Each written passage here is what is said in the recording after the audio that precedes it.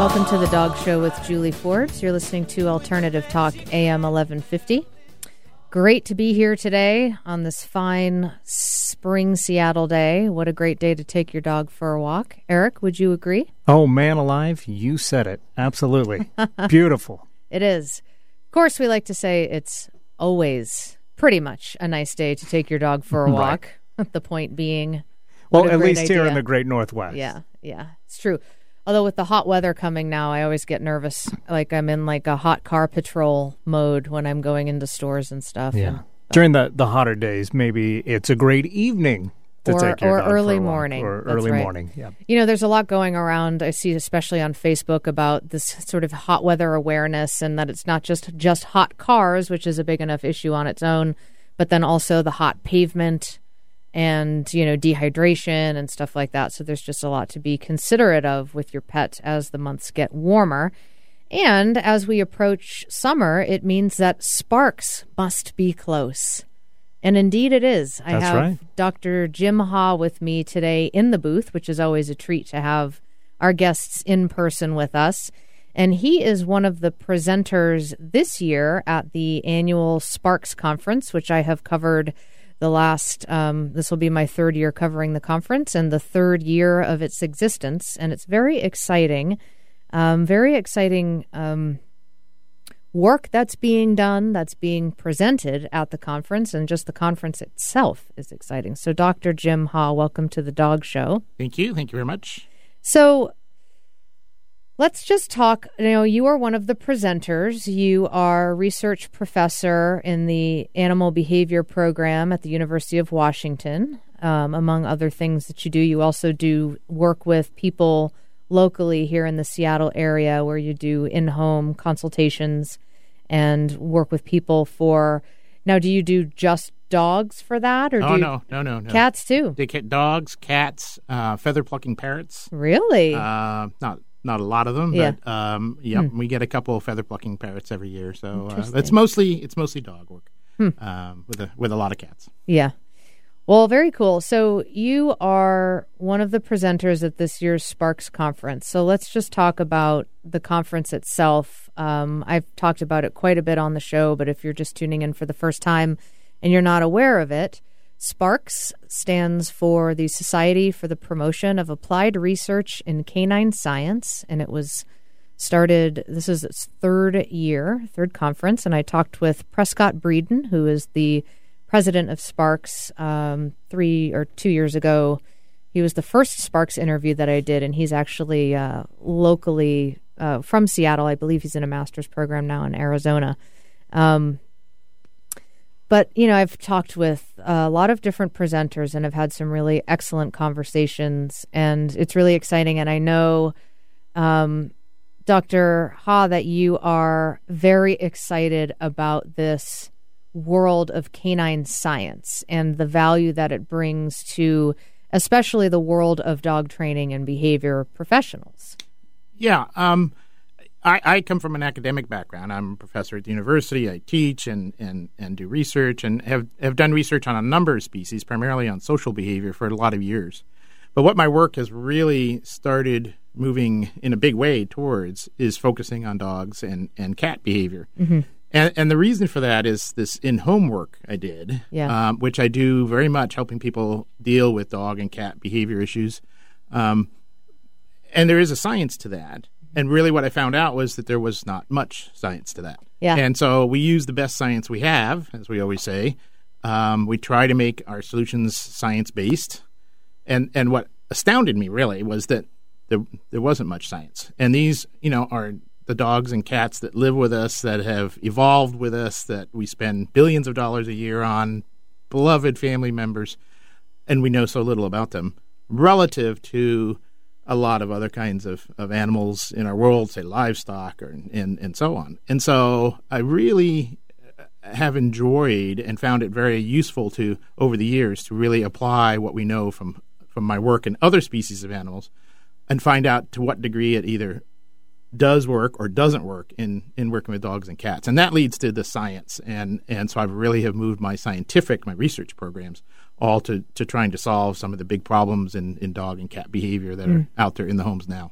So it is interesting, given how much of a fixture pets are in this country, that in the field of, scientific research on animal behavior, that it's been until relatively very recently that it's really started with dogs. The last decade is usually what people say. It's kind of, but there's tons of research done on different animals that, I understand the reasons, but it is just sort of curious. I don't know why, but kind of an interesting thing. Like, well, why has it been so late in the uptake? And I think it's probably partially because of our shift, in really viewing these dogs more and more and more, and pets in general as family members. And I guess their value is changing in our culture. But I would argue with the fact that we have a lot more research going on.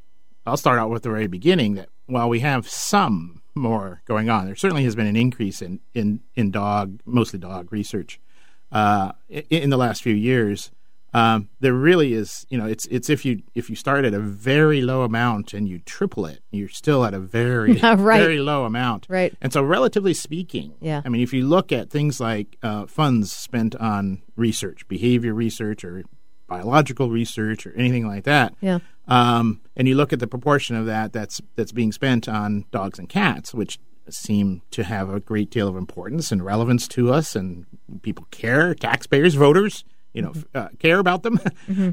It's just so tiny, and that's the basis of the talk I'm giving actually at Sparks. Is really, I'm not talking about my research. What I'm really trying to do is pull together the facts as to why so little research, while it has been increasing a bit, why so little research is being done, and how, in my mind at least, we need to move forward with a very collaborative, put together plan for how to do this, and that's how we're going to get the funding and the money to do it. Because clearly, we can't rely on the traditional funding methods of other kinds of research, because if we did it, we wouldn't be in this position in the first place. That's right. There is a bias, and again, that's what I'm talking about in my Sparks talk. But there are a number of biases against dog and cat research from the places that fund serious research. Yeah. I mean, there are many groups doing the best they can. Sure. ASPCA and APDT and the Morris Foundation, and and they're doing a number of $2,000 and $3,000 grants to try and support this kind of research. But research on the scale we're talking about is $50,000 or $100,000 a year, right? To really move this field, to let it catch up to what we know about animals and so many other kinds of animals. Mm-hmm. And so there's a real bias against that work for a couple of different kinds of reasons. And I think we need to look in different directions. And I'm excited about things like crowdsourcing. Looking at private donors, corporations, industry, things like that. And again, I think there are ways that we need to do that we are not doing, and that's my call at Sparks is to get that effort started. Great. Very important conversation to be having. And you'll be talking on Saturday. That's correct, right? That's so as far as I know. So it's Friday. It's this Friday, June 19th. Saturday and Sunday, starts at 9 a.m. and goes to a panel discussion, which will go until about 6:45 p.m. So it's 3 very full days of a lot of wonderful information. You can attend live in Phoenix, Arizona, or you can listen or watch the live stream of the broadcast from anywhere, and that is free. So go to sparksinitiative.org for more information about that. You can become a member and participate in this really, really valuable conversation that's happening all weekend long. Sparksinitiative.org, and if you can't write that down right now, you can go to our homepage, and there's a link to it on there as well, which of course is dogradioshow.com. So I'm looking at the lineup. There's a lot of new presenters this year and some familiar names from last year. So lots to do with social learning and interactions, dog-human interactions. I And just looking at the schedule, which you can find at sparksinitiative.org as well. Hunting with dogs in the tropical rainforest, and then talking about stray dogs, dog pound to rehabilitation center. There's just a ton of really interesting topics. So again, go to sparksinitiative.org for the full lineup of presenters at this year's conference. There's really a couple of themes, and what we try to do at Sparks, I'm a member of the advisory board for Sparks, and and one of the things we try to do is set up days that have rough themes as best we can organize speakers, and one of them is shelter issues. Dr. Steve Zawiskowski is coming in, just retired from ASPCA, and many, many years of experience with the issues going on in shelters and funding and behavior issues. And so he's giving several talks. And the other one is dogs around the world, and trying to look a little bit at dogs in other cultures, or how dogs are perceived, handled, used, treated in other cultures. And so that's a couple of the themes that you hear about as you were listing off some of the topics, because there are a couple of those themes. And that's really important to appreciate, as I see dogs frequently coming in a rescue situation from other parts of the world. The one that I see a lot of is these Formosan mountain dogs. And, a fair amount of them are not too keen on strangers. And, and understanding kind of where they come from. And well, a big issue, for instance, is really the adoptability, and if we adopt them, the right way to deal with, to handle, and do behavior modification. For instance, in these what we call pariah dogs, or which are dogs that sort of live wild but are dependent on humans. Or even feral dogs, which are actually independent of humans in the wild, have returned to the wild, and people want to adopt them, want to take care of them, want to improve their welfare, but they're a challenge. And again, there's a nice example of some science. We know nothing. We know nothing about what their issues are, how to treat those issues. It's a huge unknown in terms of scientific literature. Well, that's great. Sparksinitiative.org, again, is the website. And we're going to take a quick break. And then when we come back, I'll be talking more with Dr. Jim Ha, who is a research professor in the Animal Behavior Program at the University of Washington. We'll be back in just a few minutes. You're listening to The Dog Show with Julie Forbes. I love my dog as much as I love you. But you may think my dog will always come through. All he asks from me is the food to give him strength. All he ever needs is love, and that he knows he'll get. So I love my dog. The Natural Pet Pantry is Seattle's original source for wholesome dog and cat meals, offering 8 different protein options to accommodate your pet's dietary needs. Made locally using all U.S.-sourced ingredients, their freshly ground stews, raw or cooked, can be purchased from their 2 stores in Burien and Kirkland, most independent pet supply stores, or delivered right to your door. Go to naturalpetpantry.com for more information. I'm Julie Forbes, and my first choice for my pet's food is the Natural Pet Pantry. It's the educated choice. This is Martha Norwalk. Every Sunday morning, beginning at 9 a.m., thanks in part to Heaven and Earth Chinese Herbs, we cover the world of animals. This week, November 15th, it's Vet Sunday, and we'll have both Dr. Bill Burlingame and Dr. Doug Yearout in the studio. The best balanced approach and expert immune support with Dr. Bill, and the best alternative medicine and expert homeopathy for all animals with Dr. Doug. Take advantage and get free advice from 2 of the best. Give us a call on Martha Norwalk's Animal World, Sunday morning, 9 a.m. to noon, right here on Alternative Talk, AM 1150. Pure Air's powerful formula lets you eliminate pet odors safely. It's strong enough to effectively get rid of smells like urine, plus stronger odors like those that can be caused by illness. Pure Air is safe enough to spray directly onto people, animals, or use in the bath or laundry. Pure Air is perfect for dealing with dire situations, refreshing your dog between baths, or just before company comes. Pure Air is the most effective product you can buy to remove stinky pet odors safely. Find it at stores like Mud Bay, McClendon's, and Natural Pet Pantry, or visit their website, pureair.com. That's pure, AYRE.com. I'm Julie Forbes, host of The Dog Show. Pure Air is the only odor eliminator you'll find in my home. You'll love it. Following the herd is fine until they lead you off a cliff. Think for yourself. Alternative Talk, 1150 AM.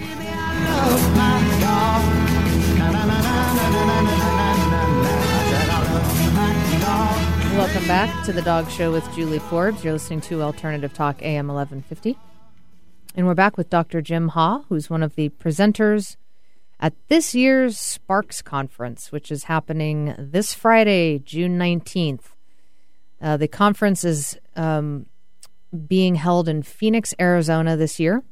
And you can go to sparksinitiative.org for more information, either last minute vacation down to Phoenix to attend in person, or you can listen from anywhere in the world to the live stream of the conference through the website, sparksinitiative.org, and that's Sparks, S-P-A-R-C-S, sparksinitiative.org. So, now, if you're just tuning into this episode and you missed our first segment where Dr. Jim Ha was talking a little bit about the field of canine science and a little teaser about what his talk will be about, which is going to be on Saturday of this conference.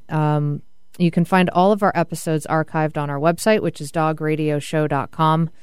Also as a free podcast on iTunes, and they are also posted directly to our Facebook page via SoundCloud and blogtalkradio.com, and streaming live through the station's website as well. So there's lots of ways to listen to our over 300 episodes now archived. So, Dr. Jim, we had a very interesting conversation about a lot of different things in preparation for having you on the show today. And one of the things that we talked about, which has really, really stuck with me in a big way, and that I want to learn more about and look forward to as more research continues to be done about this topic, but was really about the genetics of different dog breeds and how they vary from each other, sometimes more so than they do from wolves. Yeah. So one of the areas of science that is moving forward, and we have had a number of well-funded, very, very good studies done recently, has been on the genetics of dogs. We now have, thanks to researchers at the Fred Hutch, we now have the dog genome map. Mm-hmm. And so that opens up the doorway for a lot more research in genetics, and my particular interest, most people, behavioral genetics. Mm-hmm. And we found some really illuminating things. And we were able to discover, and has been described in the scientific literature, a group of breeds of dogs that basically are almost virtually indistinguishable from an ancestral wolf-like ancestor, and genetically. Mm-hmm. And that doesn't mean they behave like wolves, because of course they're raised in our houses and around us and so on. And so there are all those influences. But we certainly might expect a certain kind of behavior from them. On the other hand, we now know that there are breeds of dogs which differ widely, from those genetically, have a number of genetic differences in their genetic code, to the degree that for many biologists, if they were impassionately looking at this genetic data for birds or wild mice or something like that, would say, well, we have at least two different species here. They're that different.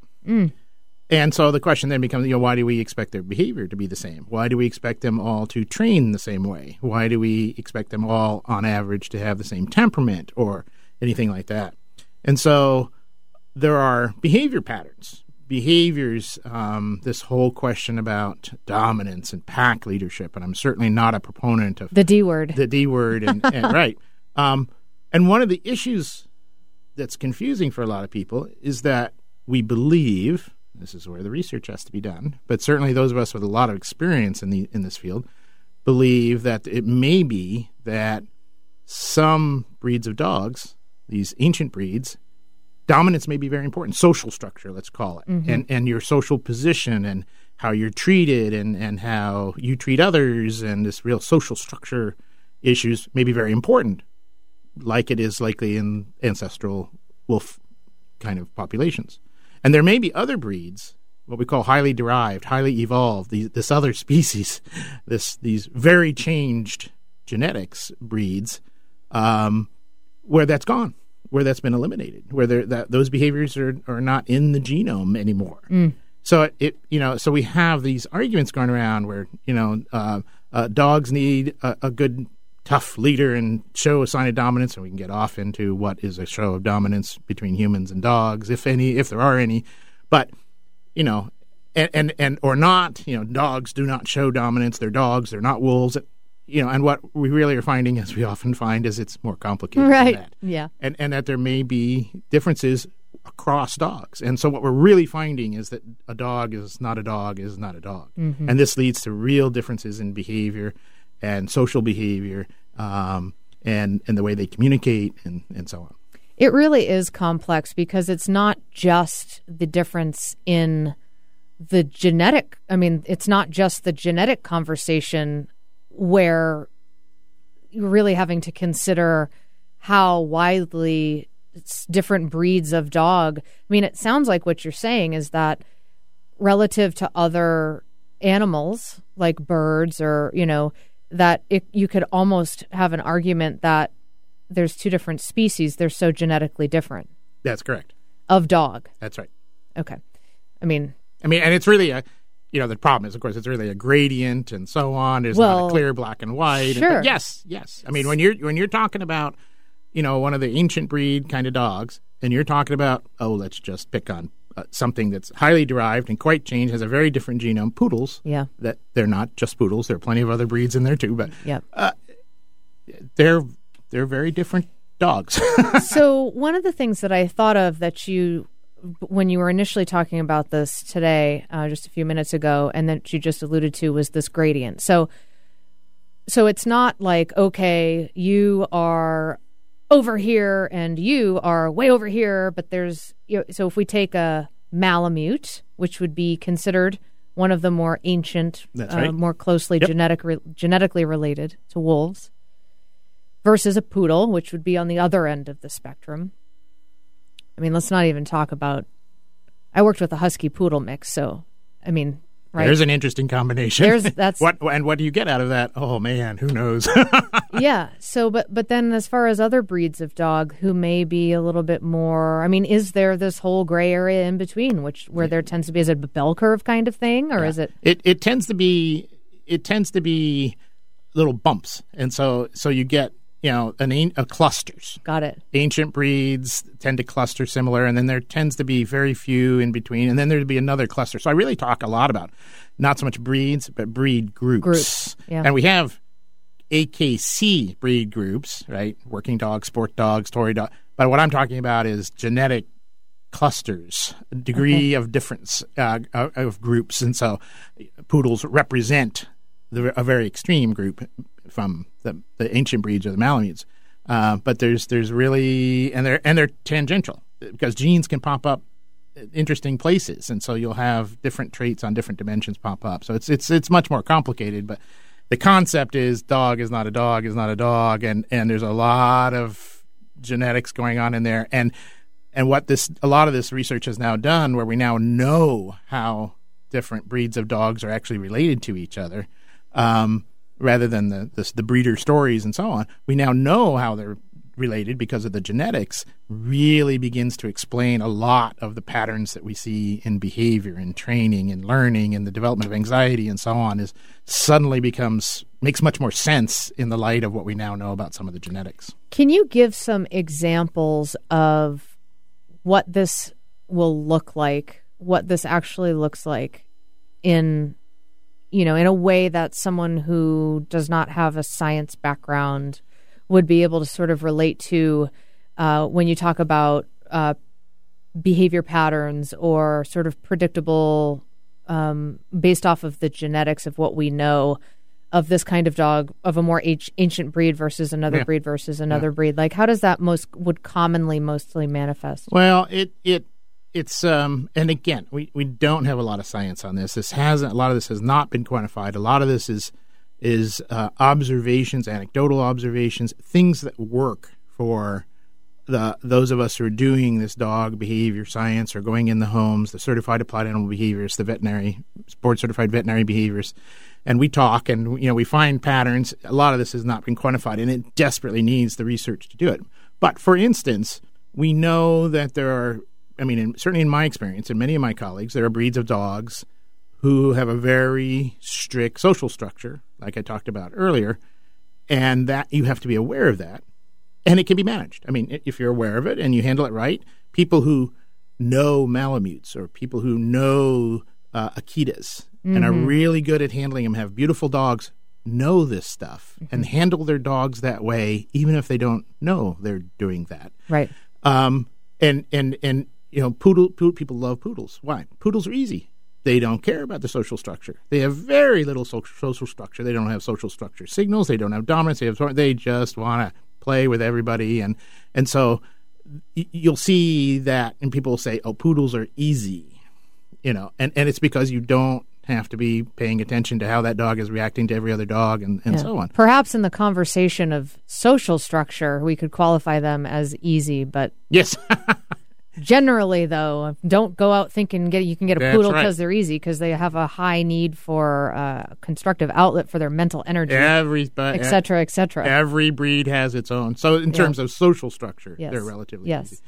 Another example that we are developing, we believe we're now seeing the patterns in, and it needs to be really quantified and studied, is communication.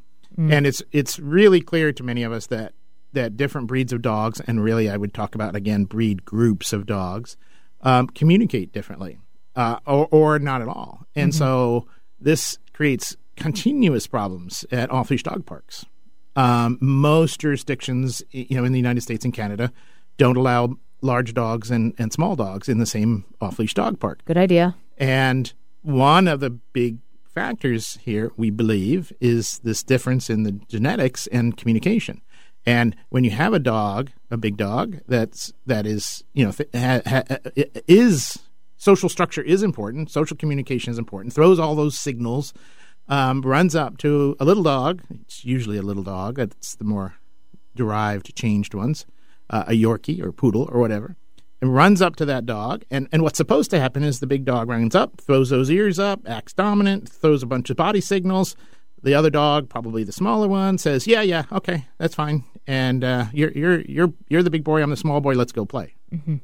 And what can happen is you run up to some of these little dogs, smaller dogs, more evolved dogs, changed dog, whatever we want to call them.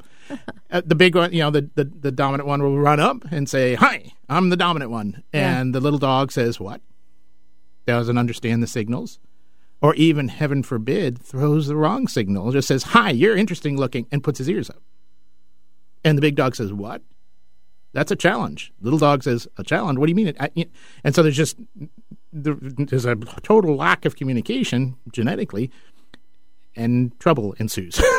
Because all it takes is the big dog to teach the little dog a lesson, and it's much smaller, and damage gets done, and and it all goes downhill from there. So we think there's some real communication problems, between these different breeds that have these very different genetics that are very innocent in the sense that the more evolved, or whatever you want to call it, breed, the little dog typically is not necessarily intending to challenge anybody. They're just sort of like, that's not really what do you do, But, now, what about a fear reaction? Yeah. So little dog is like just and runs away, because that can also, like, for a dog that's very sensitive about that, kind of what the word that came to me was sort of like social etiquette. Like, we need to have a conversation before we go any further with anything right now. And that, of course, happens non-verbally.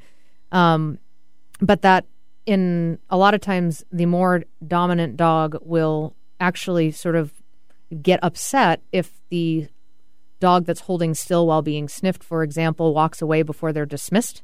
Absolutely. And again, this is the kind of communication we're talking about. So you certainly have the protocol, and if dogs are not, and it's also possible that a dog raised in isolation, puppy mill dogs don't show the protocol because they may have it genetically, but they never practiced it properly. Yeah.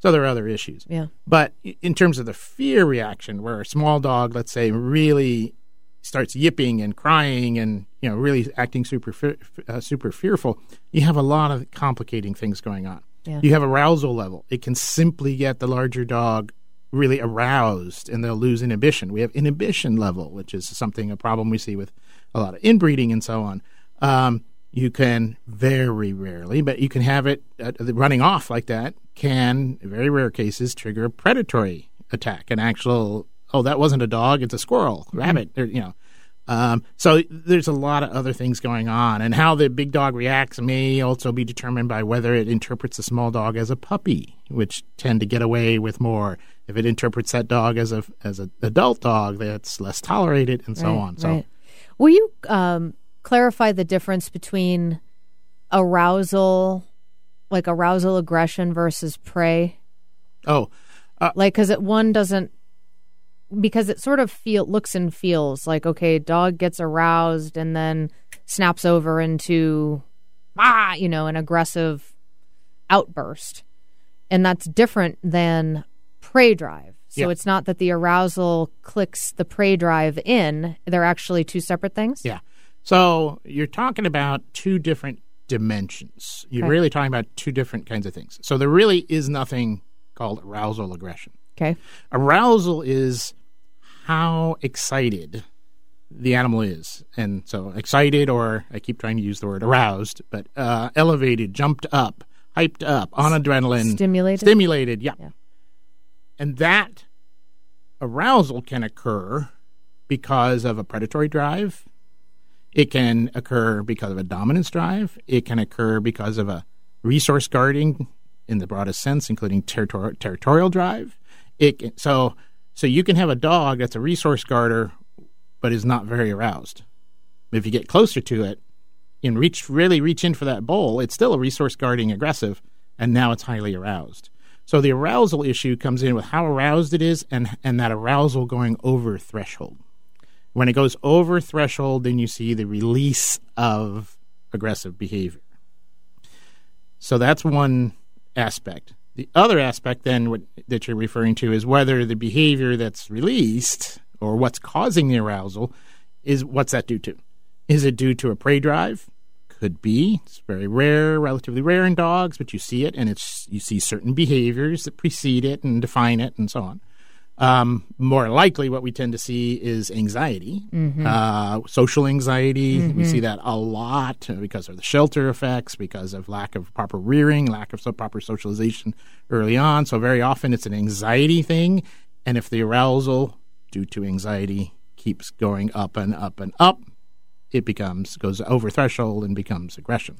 So that is what I was going to ask you about, because I think that is what the answer to the question I was going to ask you, which is doggy daycares and to some degree also dog parks, but especially I see it in doggy daycares where you have a high number of dogs in a smaller area.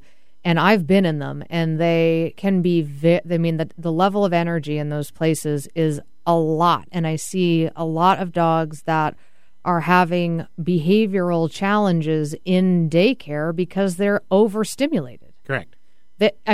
So doggy daycare can be absolutely horrifying, super stressful, anxiety-producing, arousing, everything else for some dogs. And the dogs are these dogs who interact well with other dogs in more natural, one-on-one or small groups, can't handle the daycare setting. So dogs are just like people. Yeah. And most other mammals. It's not people. It's not that there's a big match between, there is, but match between human.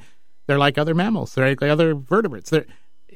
They're individuals. Yeah. And there are, there are people who love other people in small groups and do not like to be at big cocktail parties. Right. There are people who are comfortable with people not paying attention to them, and there's the entire gamut. Right. And so, a doggy daycare situation or any kind of, same thing with off-leash dog parks. I see poor dogs getting dragged to off-leash dog parks because it's good for them for the exercise or the socialization, and they are just terrified. And so same thing with the doggy daycare. I have clients, and they say, well, we want to take our dog to doggy daycare, or we want to train our dog, work with our dog, and so it's gotten kicked out of doggy daycare, and we want you to train it so it can go to doggy daycare. And I'm going, not going to happen. Mm-hmm. This is simply a dog that is not not a social dog, and it's not appropriate. Well, and I mean, when I'm talking to people about a similar situation where it's just clear to me that it's not a good fit. I'm like, well, the dog hates it there, so don't go, But it's like, well, when you socialize, what do? Who do you hang out with? You hang out with people you already have relationships with. Do you go to gymnasiums full of strangers by yourself and just go make friends and instantly play? Yeah, and do you do it for all day? Yeah. Do you drop in for 10 minutes and that's enough stimulation for me? Then I leave when I want to? Or am I stuck there for 6 hours with these people? Yeah. Yes. Okay, so you said it does sound like, so back to the genetic difference between dog breeds and breed groups. So it sounds like, to generalize, little dogs tend to be further away from the ancestral, from the wolf genetically than larger dogs. Yeah, it's roughly correlated with the change in appearance. So, take a wolf or coyote-like animal, and the more your breed doesn't look like that, the more genetic changes have gone on. A lot of those genetic changes were for appearance, right? The whole development of lap dogs and toy breeds and things like that. It's not perfectly correlated because, as I say, it's not all that easy and simple. But in general, the less wolf-like your dog looks, the more altered the genes are and more likely that the behavioral genetics are altered as well. It is interesting because I think of our own pack of dogs that we live with, and we have 2 cattle dogs who do seem to be more, they've got the, triangle ears and they do seem to be more sensitive to social hierarchy than my yellow lab, who could really care less. Perfect example. Or my dachshund even. I mean, and I actually have a fairly mild, I don't know where, I'd be curious about dachshunds because my dachshund is a very mild-tempered for the breed because they can be quite tough. Now remember, within all these generalities we're talking about, there are breed temperaments, right? So each breed sort of has an average temperament on probably at least 4 or 5 different dimensions, independent dimensions of temperament. So when one person says they're this way, another person's talking about a different dimension. And within the breed, there are individuals. Yep. And so, people want me to choose puppies, right? And so what kind of lifestyle, what kind of temperament, you can send them to certain breeds, which on average have certain characteristics. Yeah. And of course, it also has a lot to do with how they're brought up. Yeah. And so we can weight the odds in the favor of what you want. Right. But just like having a kid, it's what you get is what you get. Yeah. Like in some situations, it might be a good place to start to go for a poodle versus an Akita. That's right. However, and the doodle phenomenon is a great example of this because for me, doodles are all over the place in their very unpredictable because you're getting these randomized, toss them in a big mixer sets of genetics, and so the predictability of a poodle and whatever the other breed is gone. You're doing a random mix. I mean, we do this in research. I mean, these are experiments that would take years to actually conduct, that people are actually out there doing. Yeah. Well, I have so many more questions, and we're going to get right back into this conversation. I'm talking with Dr. Jim Ha, who is a research professor in the Animal Behavior Program at the University of Washington. He is also one of the presenters at this year's Sparks Conference, which starts this Friday, June 19th. It's Friday, Saturday, and Sunday, all day, all weekend long. You can go to sparksinitiative.org to learn about how you can watch or listen to these presentations that are happening in the field of canine science. It's happening in Phoenix, Arizona this year. Sparksinitiative.org. We're going to take a quick break, and we'll be back in just a few minutes talking with Dr. Jim Ha. You're listening to The Dog Show with Julie Forbes. Whoa,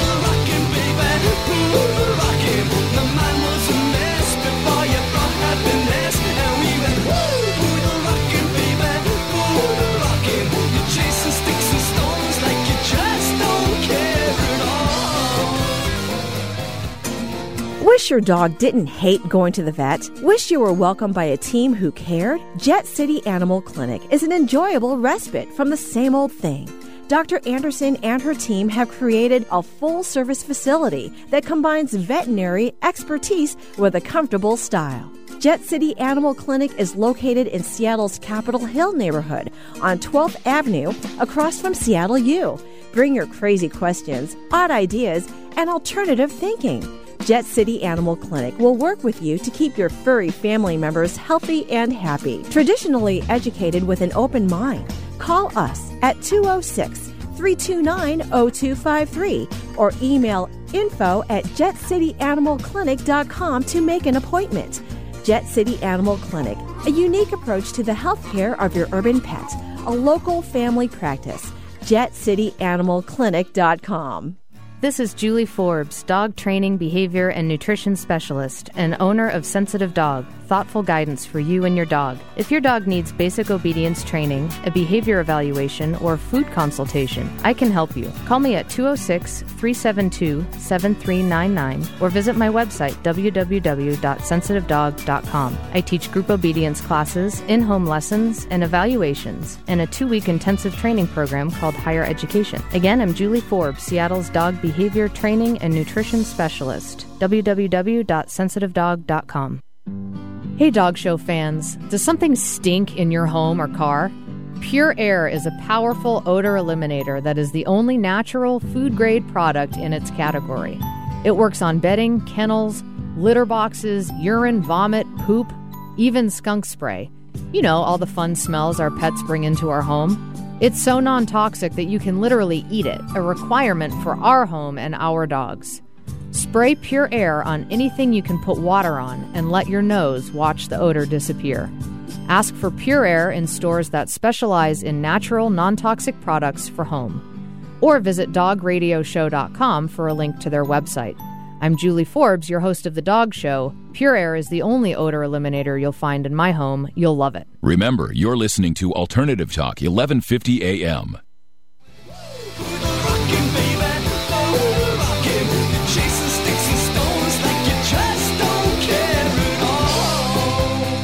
Is that Poodle Rockin'?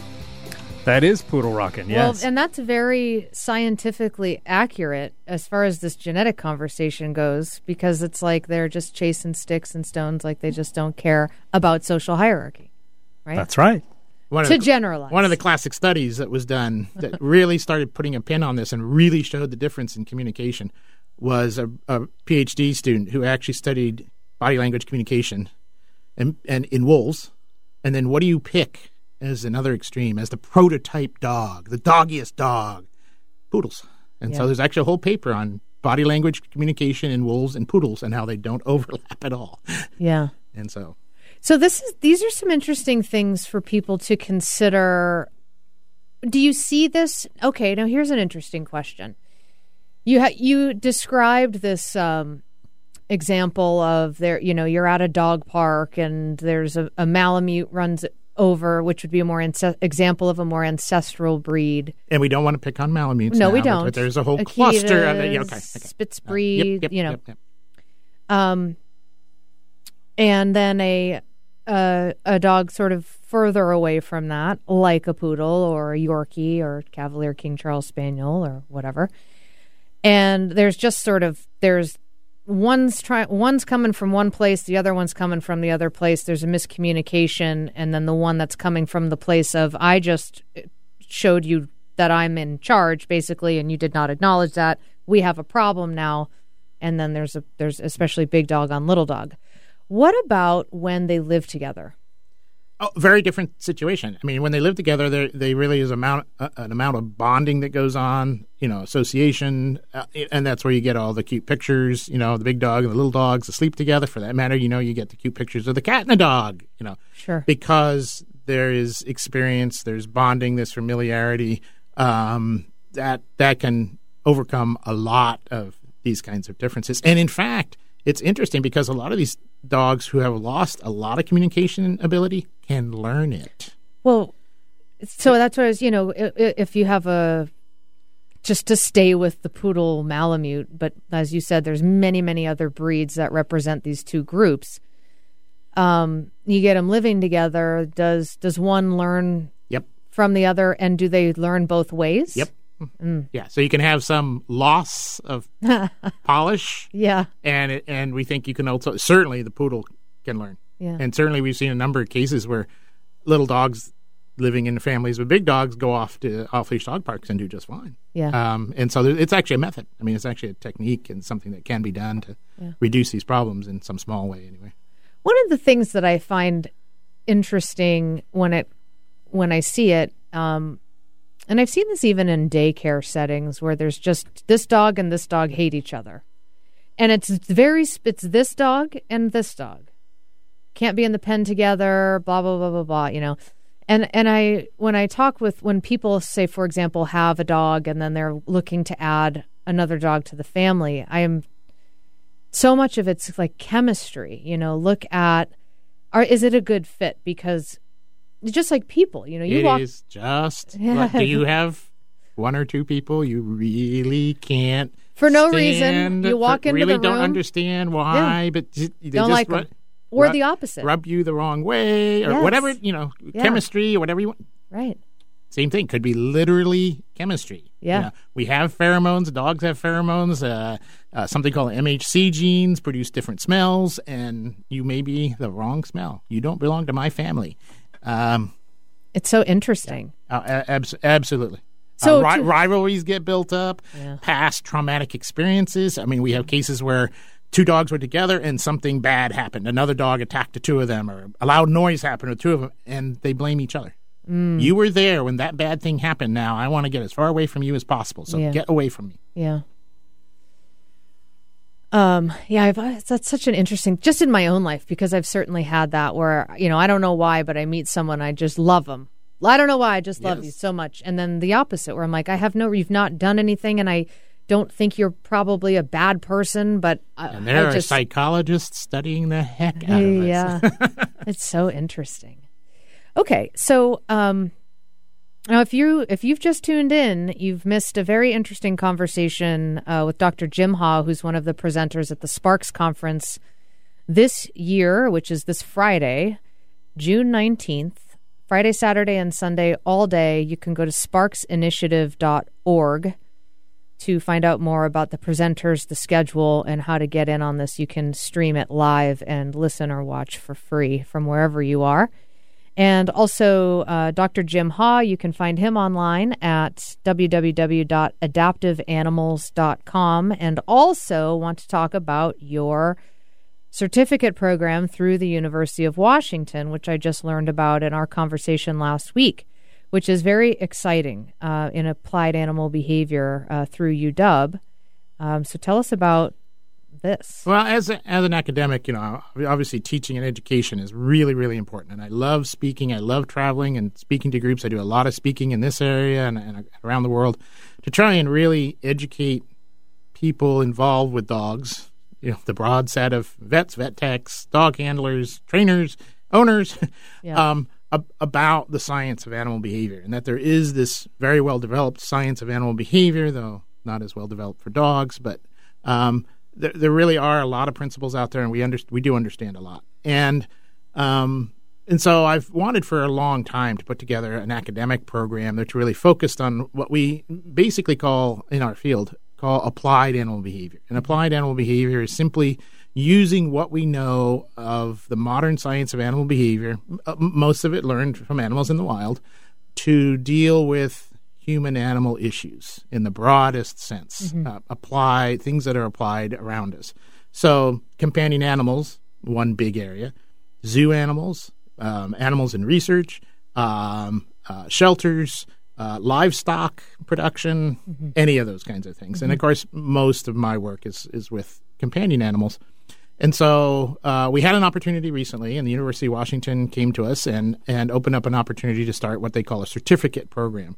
Certificate program at the University of Washington is at least three courses. We have three courses taught by University of Washington full-time faculty members. The program is fully accredited. It's available for academic credit, and successful completion of the 3 quarters results in being awarded a certificate in applied animal behavior. And so it provides the academic background, the scientific background. We obviously don't have a practicum. We don't have an internship. We are not about to say that you're qualified to go out and deal with dogs or dog behavior issues. You need the practical experience, internships, and many, many years in the business and that sort of thing. But what we wanted to do is get the good science out there and the background that you need to keep up with behavioral science. And that's what we think we do very well. We've just run our first cohort through this last year. And that was done in a special structure where we were actually on campus and online. But the whole program is now open for enrollment, and it will be 100% online in the traditional sense, where you go online anytime during the week and from anywhere in the world and view and so on. So enrollment is open. We're getting a lot of enrollment. We're very pleased. The first year was very successful, and we got good reviews, wonderful reviews. And the program is now open for the second cohort of enrollment and in its new format. So we're very excited about getting that information out there, getting the education out there. And it's the first time that there's really been applied animal behavior, companion animal, good science available from an academically accredited institution. Yeah. And also, too, I mean, just thinking about how as the science continues in the world of companion animals especially. Yeah, we're really trying to develop the background so the people who have come through the program now have the skills and the resources to keep up with it. We can keep the course constantly being upgraded, and then really build a cohort of people who have gone through the program and can continue to interact and act as resources to each other and so on. So the next one starts in October. So it's a fall, winter, spring, 3 quarters. Right. And how do people find this if they're interested in learning more about it? So what you go to the Professional and Continuing Education, PCE. I think it's PCE. We looked it up, pce.uw.edu. Yep, and I'll post a link to this on our homepage as well. But I've been able to Google real fast. If you just Google UW Applied Animal Behavior, it comes right up as the first link. Okay, so you can go to the Professional and Continuing Education aspect of the University of Washington's website, which is www.pce.uw.edu. And then you just click on certificate. They have a number of programs. It's right there. It says certificates. We're right at the top of the list. Applied Animal with the double A. That'll get you at the top of the list. It gets us to the top of the list. Okay. Yeah. Or you can just Google UW Applied Animal Behavior, and it'll come right up easily for that too. Yeah, and it's available either in the form where you just take the coursework material and receive the certificate from the University of Washington, or you can actually take it in a credit form and actually have a transcript. Those credits can be transferred to another academic program and so on. Great. Well, that's such an exciting addition to the world. I mean, it's exciting that it's local, even though it's an entirely online course, but really cool to have that at the UW. But if you're, listening from anywhere around the world, you can participate in this program. So thank you so much for your time today. Very, very interesting conversation, and I wish we had more time. I say that all the time. So Dr. Jim Ha was with us today, and he's one of the presenters at this weekend's Sparks Conference. This weekend, June. It's not July. Not yet. June. Friday, June 19th, Saturday and Sunday as well. All day, all 3 days. There's a whole lineup of presenters. You can find the full schedule and lots more information on the Sparks website, which is sparksinitiative.org. Very much looking forward to this. If you're interested in canine science and especially around behavior, this is something that is right up your alley. Super, super interesting and just a great resource. So have a really fun weekend this weekend, and thanks again for your time on the show. 114 degrees in Phoenix, but dry, right? Dry. Yeah, there you go. It's dry. It's not a big deal. Well, you'll be inside anyway. That's right. So. That's right. All right. Well, thanks for listening to The Dog Show with Julie Forbes. We'll be back next week, live Wednesday from 2 to 3 p.m. The Natural Pet Pantry is Seattle's original source for wholesome dog and cat meals, offering 8 different protein options to accommodate your pet's dietary needs. Made locally using all U.S.-sourced ingredients, their freshly ground stews, raw or cooked, can be purchased from their 2 stores in Burien and Kirkland, most independent pet supply stores, or delivered right to your door. Go to naturalpetpantry.com for more information. I'm Julie Forbes, and my first choice for my pet's food is the Natural Pet Pantry. It's the educated choice.